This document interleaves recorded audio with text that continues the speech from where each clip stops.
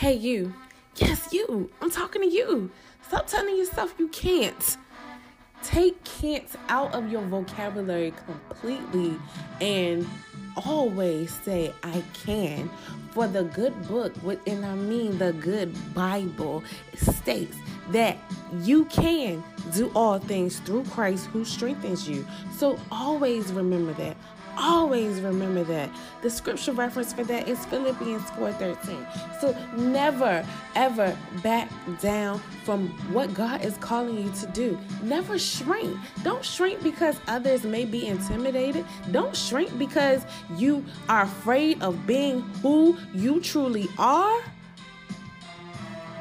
Sis, bro, man, if you can only see what God sees in you, oh my gosh, you are thebomb.com. So go out there and be you, do you unapologetically, and do not pay attention to the facts. Yeah, you want to see what the facts are and be wise and whatnot, but you also got to profess your faith in the situation, okay? So go be bold in Jesus' name.